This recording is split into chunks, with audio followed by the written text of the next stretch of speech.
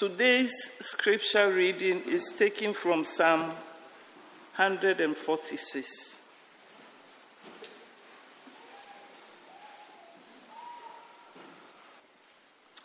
Praise the Lord, O my soul. I will praise the Lord as long as I live. I will sing praises to my God all my life long. Do not put your trust in princes, in mortals in whom there is no hope. When their breath departs, they return to the earth. On that very day, their plans perish. Happy are those whose help is the God of Jacob, whose hope is in the Lord their God, who made heaven and earth, the sea and all that is in them, who keeps faith forever, who executes justice for the oppressed, who gives food to the hungry. The Lord sets the prisoners free. The Lord opens the eyes of the blind. The Lord lifts up those who are bowed down. The Lord loves the righteous. The Lord watches over the strangers. He upholds the orphan and the widow, but the way of the wicked he brings to ruin. The Lord will reign forever, your God, O Zion, for all generations. Praise the Lord. This is the word of the Lord. Our scripture reading, second lesson, today is from Paul's letter to the Galatians, and I will be reading from chapter 1, beginning at verse 11. Galatians chapter 1, beginning with verse 11. For I want you to know, brothers and sisters, that the gospel that was proclaimed by me is not of human origin.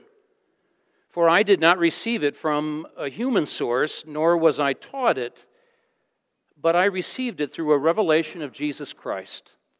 You have heard, no doubt, of my earlier life in Judaism. I was violently persecuting the Church of God and was trying to destroy it. I advanced in Judaism beyond many among people of the same age, for I was far more zealous for the traditions of my ancestors. But when God, who had set me apart before I was born and called me through His grace, was pleased to reveal His Son to me, so that I might proclaim Him among the Gentiles, I did not confer with any human being, nor did I go up to Jerusalem to those who were already apostles before me. But I went away at once into Arabia, and afterwards I returned to Damascus. Then after 3 years I did go up to Jerusalem to visit Cephas and stayed with him 15 days. But I did not see any other apostle except James, the Lord's brother. In what I am writing to you before God, I do not lie.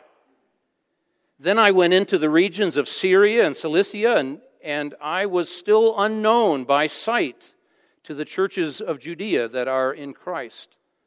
They only heard it said, the one who formerly was persecuting us is now proclaiming the faith he once tried to destroy. And they glorified God because of me. This too is the word of the Lord. Thanks be to God. Dear friends of Jesus Christ, I have a question for you, and I worry that by asking this question, you are going to spend the rest of the service thinking about it. Please don't do that. But here's the question anyway. Can you remember the most difficult letter that you ever wrote? Who did you write to? What was that letter about? Can you still remember the language you used? Would you change anything about that difficult letter now that there is some distance between you and that time? And the truth is, I hated to write difficult letters. I've written more than one in my life. I hated every single one of them. My stomach would be in knots as I wrote them. My heart would be racing. I would be perspiring from the effort. Right? You wouldn't think the simple task of writing a letter would engage the whole cardiovascular system. Sometimes I would be bearing down so hard I'd break the tip off my pencil. The equivalent today, I suppose, would be bashing the keyboard to bits. It's always better when we have a difficult letter to write to wait until the next morning. In other words, to sleep on it and to get a little distance from it. Coming back to a difficult letter the next day is almost always helpful. In fact, more than once over the years, I've deleted letters altogether the next morning. I would write them full of anger and indignation, and I would use insulting language, not quite like Donald Trump, but close. And then the next day, I would just delete it. I would get rid of it. And in hindsight, you won't be surprised to hear this, in hindsight, I am glad that those letters were deleted. They helped me to express my anger, temporarily at least, but sending them would not have achieved very much. In fact, just the opposite would be true. Those letters would have done far more harm than good. I thought of all of that last week in connection with this letter from Paul to the Galatians. This is one of those difficult letters. You may want to take some time this week to read it in its entirety. I always think it's good to read a book of the Bible from beginning to end. Those chapters and verses are artificial dividers. It's always helpful to read from beginning to end to get a sense of what's going on. And the truth is, this is a beautiful letter in many places. But Paul was angry when he wrote it, and he had a right to be angry. All right? His integrity had been questioned, his teaching had been challenged, and even his authority was being undermined. And he was mad about it, as you and I would have been mad. As some of you know, Paul often dictated his letters to traveling companions or to a secretary. But in the case of this letter to the Galatians, he wrote at least the last part of the letter in his own hand. In fact, if you read at the end, he says, "Look, my eyesight may not be very good, but my letters are large, but this is me. These are my words, right? I am the one writing this letter, period." Do you know something? I like it that Paul was angry and upset. I like it that he lets his true feelings show. I like it that we get to see him as he really is. A red face, veins bulging in his neck. I have had coaches over the years, football coaches, who would appear to be very angry.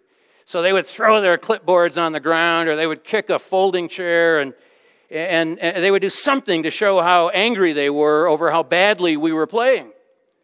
But I think we knew, as a team, we knew what was real and what wasn't, and we knew when the coach was acting and when he really meant it. Sometimes during the tantrum, we would look at each other as if to say, "Wow, that is worth an Academy Award." And I think it's possible to know here, in this letter, whether or not Paul really means what he is writing. I would say that he really meant it. This is not a little theater to get someone's attention. This was the real thing. Paul is charged up. Something has happened that has left him shaking. And frankly, if I had received this letter, if I had been a member of the church where this letter was read, which is how Paul's letters were used at the beginning, I would have sat up and paid attention. On the surface, what Paul is writing about is not much of an issue today. Whether or not circumcision should be required for new Christians is not really an issue today, is it? I think we can say that issue has been settled or mostly settled. But what lies just beneath the surface, the issues of integrity and authority and so on, they're just as real and just as important today as they were way back in the first century. When someone questions your integrity or your motives for doing something or your honesty or your right to have an opinion, why, you would be angry too. And you would write a 500-word email about it and copy all of your friends and maybe the leadership in your Gemeinde, and then you would press the send button. Look, I think the Apostle Paul, who writes much of the New Testament, who did more than anyone to establish the church in the world, who worked far harder than any missionary who has ever lived, who gave his life in the process. I think the Apostle Paul is often unjustly criticized for his boastfulness. Every now and then you catch a glimpse of in his letters of what seems like boasting or bragging. He will review his credentials as he does in the verses we heard today, and at first it doesn't sound right. He writes, I have advanced in Judaism beyond many among people of the same age, and at first we think, oh, you shouldn't do that. You shouldn't let everyone know where you went to school and who you studied with and that you graduated first in your class. You shouldn't do that. But the truth is, Paul is not bragging. Whenever he mentions his credentials, as he does here, he is under attack. Someone has said about Paul, he doesn't know what he's talking about. And then Paul will review his resume for us, his Lebenslauf, as if to say, actually, I do know what I'm talking about. There's a difference between bragging and boastfulness on the one hand and the sort of Christian character that Paul demonstrates for us on the other. And as the American pastor John Piper likes to say, this is not advanced discipleship, this is basic Christianity. You and I, if we are serious about our faith, need to get this much right. So let me see if I can put this very simply. Paul always knew who he was. He was a sinner forgiven by God. He would have been lost, but for the grace of God given to him through Jesus Christ, that was his identity, nothing else. And frankly, he wished for no other. All of his successes, all of his degrees, everything that counts for something in popular culture, he counted as rubbish. Philippians 3, verse 8. If you don't know this verse, it's worth committing to memory, I think. Paul writes, I regard everything as loss because of the surpassing value of knowing Christ Jesus my Savior. For his sake I have suffered the loss of all things, and I regard them as rubbish in order that I may gain Christ. Oh. I don't think you can make the case that Paul was boastful, right? Or full of himself or a braggart. The truth is he understood who he was better than most of us understand who we are. You and I could learn something from him about Christian identity. When I was quite a bit younger, I had my diplomas nicely matted and framed, and I hung them on the wall wherever everyone could see them. The diplomas from Princeton are in Latin, and so for that reason alone, they're very impressive. Who knows what they say? Maybe they say whoever puts this on the wall doesn't really deserve the degree. Anyway, every time I moved, I would bring them with me to my new office, and I would nail them to the wall, and I was very proud. And then one day, and I know exactly when this happened, I can recall it now as though it were yesterday, I decided to put them in the closet. In other words, out of sight. And I remember preaching a sermon in which I said from the pulpit, so confident was I that I knew what I was talking about, I said that our baptisms were the only credentials that mattered. The rest of it, I said, everything else was rubbish. Well, and then, as often happens, I felt convicted by my own words, and that's when I went back to my office and took everything down and put it in the closet. Sometime later, I happened to be serving a church in an academic community, and I told that story. No more diplomas on my wall, rubbish, etc., the story I just told you. And after the service, at the door, while I was greeting, a man approached me, and in a voice that I thought was louder than necessary, he let me know how hard he had worked on his degrees and how hard he had worked to get into the schools that granted him his degrees and how his diplomas were going to stay on the wall. And I remember being shaken. No one had ever shouted at me at the door of the church. People usually go home and write long emails if they disagree, but not that. This man was so upset that he confronted me within minutes of my sermon coming to an end.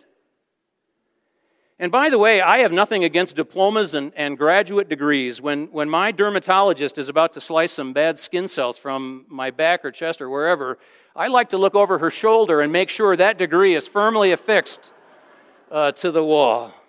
All right. So this is not about having demonstrated competence in your field. All right? That there are times when I want to know that you are competent in your field.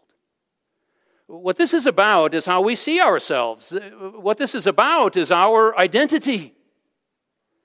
This is about what's important to us, and this is about what we value most in life. In Matthew's Gospel, Luke contains some of these same words, but in a slightly different form. But in Matthew's Gospel, Jesus says, "Do not lay up for yourselves treasures on earth, where moth and rust destroy, where thieves break in and steal, but lay up for yourselves treasures in heaven, where neither moth nor rust destroys, where thieves do not break in and steal. For where your treasure is," this is the key sentence, "for where your treasure is, there your heart will be also." And that's the key, isn't it? I mean, it's so simple, but what is it that you value most? When a group of people had the poor judgment to suggest that Paul didn't know what he was talking about, Paul rose to his full height, which apparently wasn't very much. According to sources we have, he wasn't very tall. And Paul said, "Look here, I do know what I'm talking about. I am speaking because of a revelation I had from Jesus Christ himself." He wasn't bragging. He wasn't claiming any special status within the church of Jesus Christ. To him, it was a simple statement of fact. Let me ask you another question. If you're still thinking about the difficult letter that you wrote, please consider this new question. All right? Where is your treasure?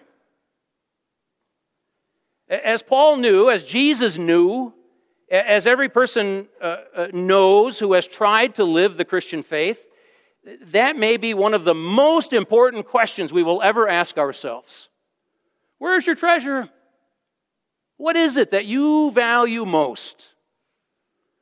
In the last 6 months, I watched as my mother downsized from the condominium where she lived with my father for quite a few years, and she moved into a small apartment in a retirement complex. Many of you have helped a parent do this, so you know what it means.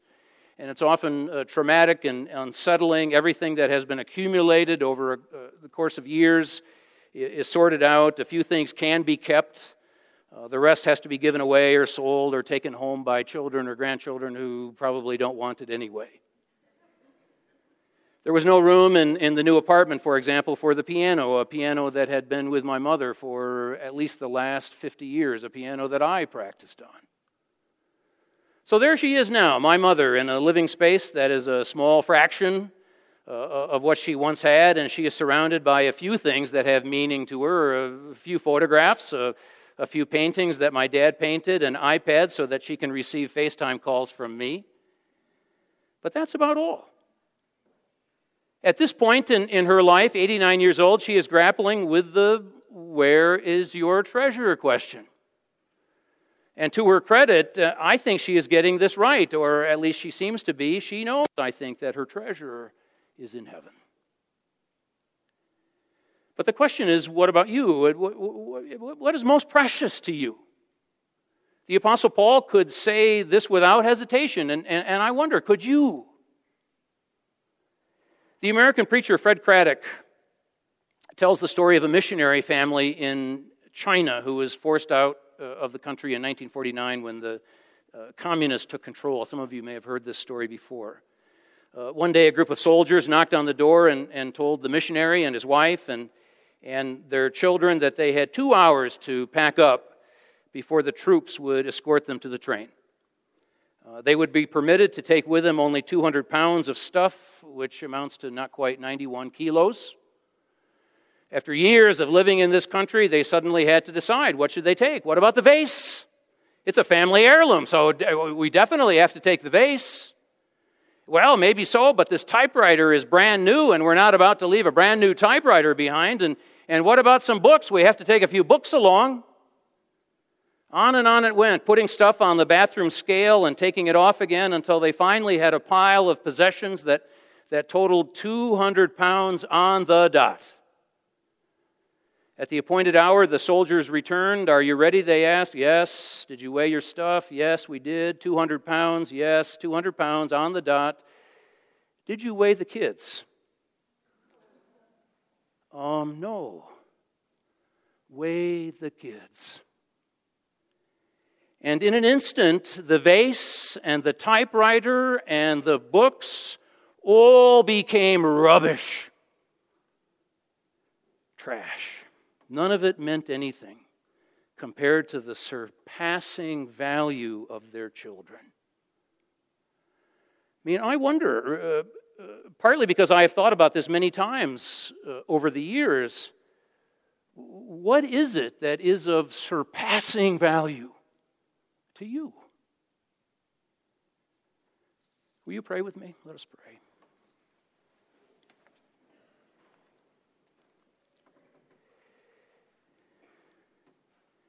Lord, we thank you for giving us minds to know you, hearts to love you, voices to sing forth your praise. We thank you for what we have been able to accomplish with our lives, for the degrees we have earned, right, for the accomplishments we have had, for the positions we have held, for everything that this culture counts as important. And now here in this silent place of worship, we say in our own hearts that all of it is nothing compared to you, compared to your love for us, compared to what Jesus Christ has done for us. Where we struggle to get to that confession, we pray that you will enter in and make it clear to us. We pray this in Christ's name.